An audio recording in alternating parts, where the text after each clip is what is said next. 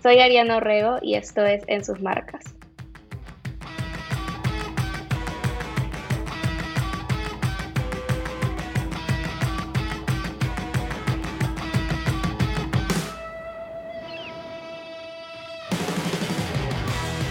Bienvenidos a En sus marcas. Soy Liliana Michelena. Y yo soy Paola Mautino. Y continuamos esta vez nuestra serie de entrevistas con algunos de los deportistas olímpicos que representarán al Perú en Tokio 2020. Tenemos la delegación más grande en 37 años y a diferencia de esa vez, todos los deportistas son de disciplinas individuales. Y esta vez vamos a conversar con una de ellas, que es Ariana Orrego. Aparte de contarnos sobre su preparación ya a poquísimos días de su competencia, Ariana nos ha explicado más acerca de su deporte, que tal vez no es tan fácil de entender para quienes lo vemos por televisión, cosa que lo podremos apreciar mucho mejor ahora en Tokio. Y además también nos ha contado cómo han cambiado las cosas para ella desde Río 2016, tanto en lo personal como en lo deportivo.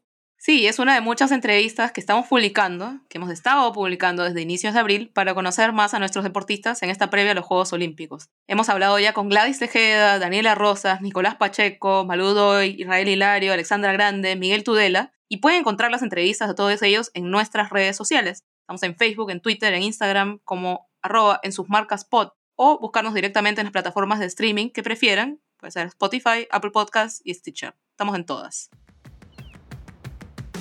Ahora sí, vamos con la entrevista con Ariana Orrego.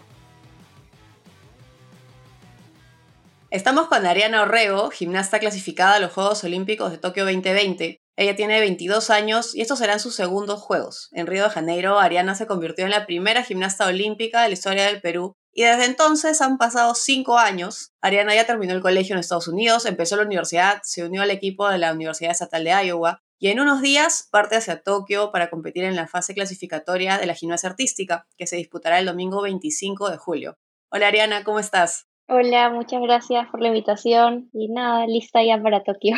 Cuéntanos, Ariana, ¿en qué parte de tu preparación estás? ¿Cómo has estado las últimas semanas? ¿Qué se vienen estos días previos a la competencia? Bueno, estamos en la etapa final ya, más que nada pulir y ver los detalles de cada rutina. Estas últimas semanas he tenido varios controles, como que o sea, yo les llamaría como simulacros de competencia en el entrenamiento, con juezas y así. Y nada, voy a tener uno más de esos antes de irme a Tokio y ya quedo lista, ¿no? En términos, digamos, físicos, ¿en qué consiste tu preparación en este momento? Porque faltando tan pocos días para la competencia en sí, no es el momento de ir tan fuerte. Cuéntanos un poco.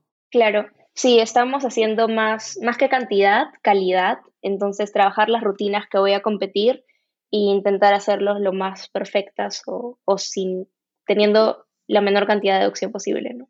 Cuando hablas de cantidad, las jornadas de entrenamiento de una gimnasta suelen ser larguísimas. Entonces, ¿qué es lo Sí, normal para ti y cuál es lo más corto de calidad ahorita?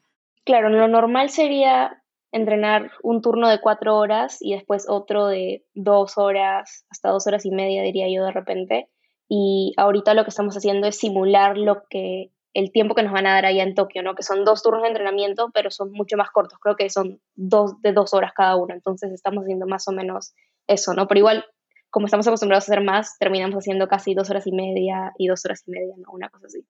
¿Y cómo te encuentras físicamente? O sea, en tu deporte es muy común las lesiones, las molestias articulares, musculares. O sea, en general es un deporte bien demandante a nivel físico. ¿Cómo estás en ese sentido? En verdad, ahorita estoy bastante bien. Igual yo como que siempre tengo problemas en los pies, entonces uso tapes, pero con eso me va perfecto y me permite hacer el entrenamiento completamente normal y después el resto de mi cuerpo está bien.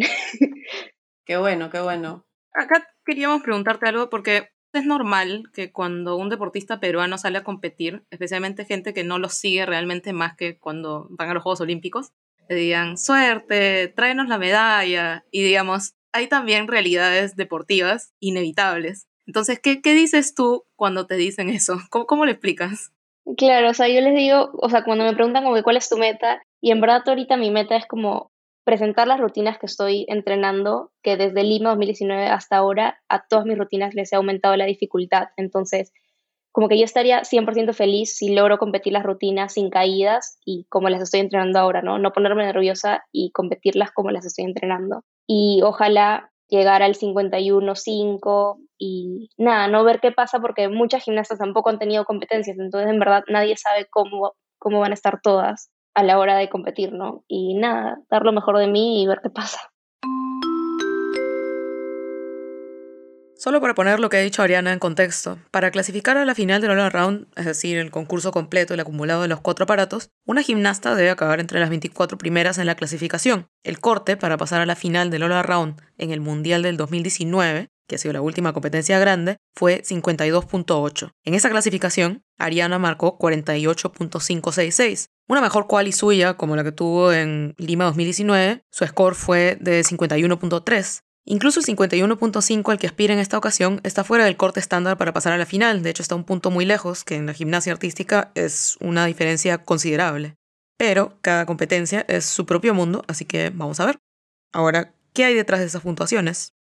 Ahora que mencionas un número, 51.5, expliquemos un poquito el tema del puntaje en la gimnasia. Porque la gente cuando piensa en gimnasia piensa en tiempos en que se calificaba del 1 al 10. O del Claro. 0 al 10, y que ya no es una realidad hace bastantes años. Ajá. Más bien, lo que sí hay es un puntaje de dificultad acumulativo y hay un puntaje de ejecución que sí es del 0 al 10. La suma de ellos te da tu puntaje. Y bueno, la suma de todos ellos en los 4 aparatos te hace el puntaje general. Ahora, el D-score, el puntaje de dificultad, sí te pone un techo, pone un límite a las ambiciones que uno pueda tener. Cuéntanos un poco más de eso. Bueno, el D-score, que es el puntaje de dificultad, como que se basa en las acrobacias y las combinaciones, o sea, como que las conexiones, más que nada como que la estructura de la rutina, qué tanto estás haciendo y qué tan difícil es lo que estás haciendo. Entonces, obviamente, gimnastas como Simone Biles van a tener un puntaje de dificultad súper alto porque lo que hacen es increíble, ¿no? Y otras gimnastas van a tener un puntaje más bajo porque no tienen ese nivel de dificultad. Entonces, más que nada, así se basa el nivel de el D-score. Y después el E-score, que es el de ejecución, es como tú dices, ¿no? Desde 10 y van deduciendo si es que volaste la pierna, si hiciste un paso, si no hiciste puntas, si el brazo no lo pusiste en la posición correcta. Uh-huh.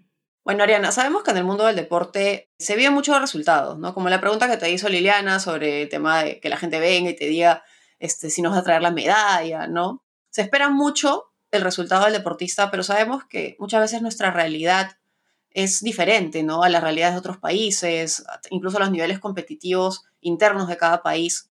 Y esto define muchas cosas, ¿no? Entonces, ¿cómo haces tú, cómo manejas ese tema de mantenerte motivada, a pesar de que sabes que en algún punto tal vez el resultado no se va a dar de la mejor manera? ¿Cómo lo manejas? Bueno, como que creo que intento ponerme objetivos y metas que no solo involucren la medalla o estar en el podio, sino, por ejemplo, tener un puntaje o conseguir un nivel de ejecución, no sé, de tantos puntos, hacer los elementos nuevos que estoy entrenando y después saber que no todas las competencias son como casi de grandes como los Juegos Olímpicos, ¿no? Que también hay nacionales, sudamericanos, donde sí, la medalla sí es factible, ¿no? Entonces, nada, como que manejarlo así.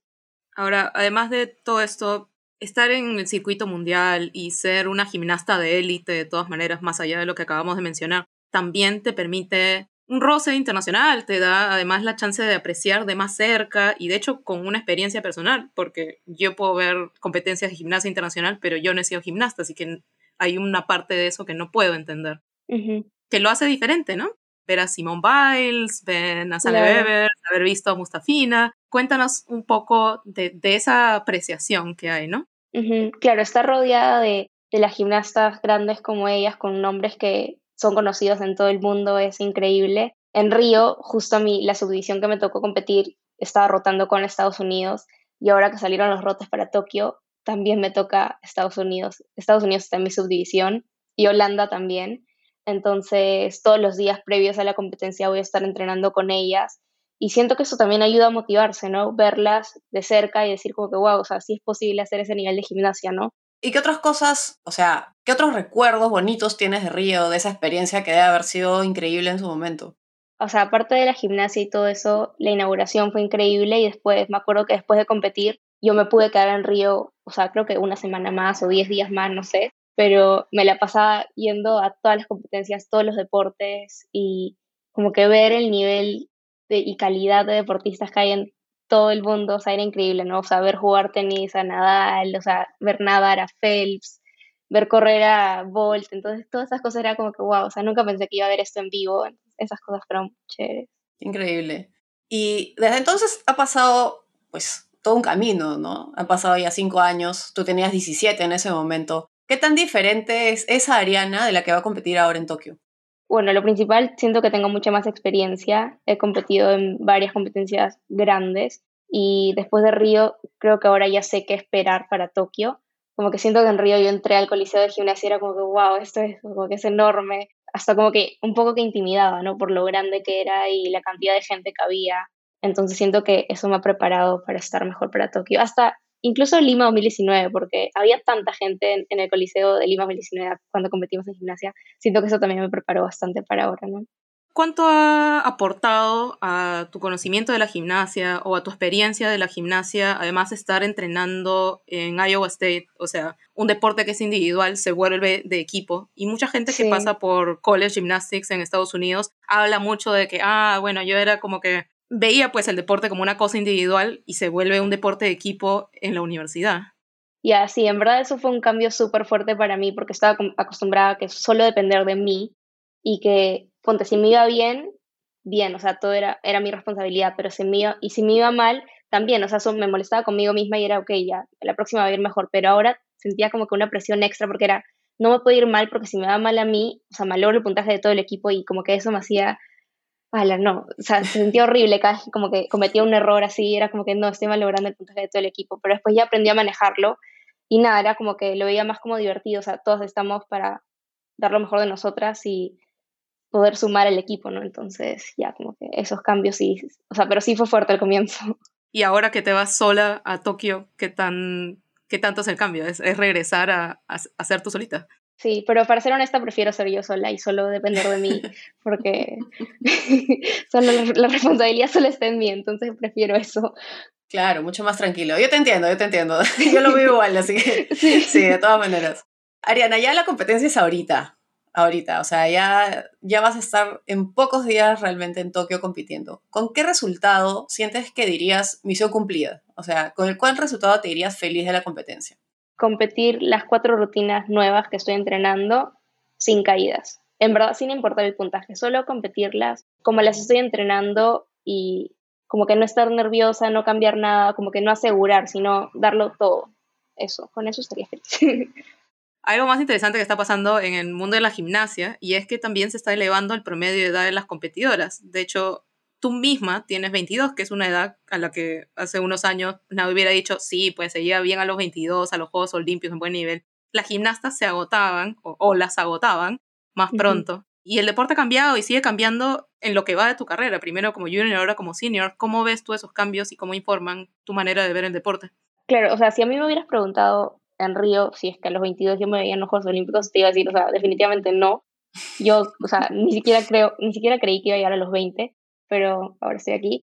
Y nada, no, sí, me parece increíble en verdad que, o sea, la edad como que ya no sea un factor tan importante. O sea, no sé si tan importante, sino que como que no lo vean como que, ok, tienes que tener 16, 17 para ser buena gimnasta, ¿no? Como que sí puedes seguir haciendo gimnasia de muy buen nivel, teniendo 20 a 25, hasta 30.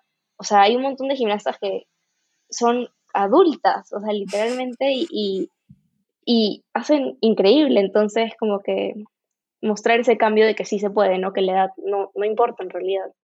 Hablando de ese tema de la edad y que ha habido pues tantas historias tan interesantes en los últimos años, Ujú, ¿hay alguna gimnasta que sigas especialmente? Digamos, aparte de Simone Biles, que ya es un ujú, extraterrestre. sí. ¿Alguna gimnasta que su historia de competencia o de vida pues te impacte tanto o te inspire? O sea, hay dos en realidad. No, o sea, no conozco sus historias así a fondo, pero Chelsea Memel, que no sé si saben, pero regresó a la gimnasia y, o sea, ya es mamá y está haciendo gimnasia de muy buen nivel. Y después la otra es Oksana Chusovitina, que tiene como 40 y no sé cuántos. Y estos son sus octavos Juegos Olímpicos, entonces, ella como que es una leyenda en la gimnasia, ¿no? Y ya que estamos hablando de esto, Ariana, ¿tendremos más Ariana después de Tokio? No sé todavía. O sea, voy a seguir haciendo gimnasia, obviamente, porque todavía me queda un año de universidad y yo tengo que competir por la universidad. Entonces, hasta mayo de 2022, definitivamente sí. Y después, nada, como que me va a tocar decidir. Es que tampoco sé si tiene que ser una decisión como que súper drástica, ¿no? Porque, o sea, yo me puedo pensar, ok, me gradúo y en teoría debería empezar a trabajar como que ya ser una adulta de verdad, ¿no? Porque yo siento que ahorita soy como que adulta de mentira, porque soy adulta, pero no sé, no me siento tanto como adulta.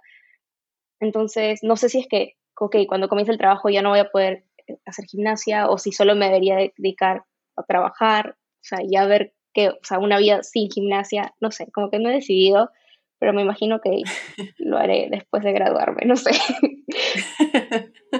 Te hemos puesto en dificultad, Ariana. Sí. Claro. Y hablando de ese tema y continuando con el tema de la edad, digamos, tantos años compitiendo, ¿hay algunos días o algunas cosas que hagas, algunos momentos en que digas, ay, no, ya, esto es todo, ya no quiero? Sí, no, no, definitivamente sí hay días que estoy cansada y es como que, tengo que ir a entrenar, ya no puedo, me duele todo. Pero, no sé, he hecho gimnasia toda mi vida, que literalmente es parte de mi vida, que en este momento no me imagino, o sea, una vida sin gimnasia. Siento que me va a faltar algo cuando me retire, si es que me retiro. O sea, no sé, por eso como que mis papás o mi familia también me dice como que, ok, o sea, ya tienes que empezar a ver una vida, o sea, tienes que trabajar, como que, no sé, o sea, algo más que no solo sea gimnasia, o sea, porque no vas a vivir de la gimnasia. Pero solo con pensar en eso ya es como, no sé, medio que me estresa un poquito porque no sé cómo hacer. Bueno, no tienes que pensarlo ahorita. Sí. No, tienes tiempo todavía. Ujú. Lo que sí hay que pensar, y de hecho te iba a preguntar de ese tema, es, hemos hablado hasta ahora de cómo has preparado el físico para llegar a Tokio. ¿Cómo preparas la mente? Sí, bueno, estoy con una coach deportiva que justo va a ir a Tokio también, es Jessica Galdós, que también apoya a otros deportistas de la selección, o sea, de la selección que vamos a ir a Tokio.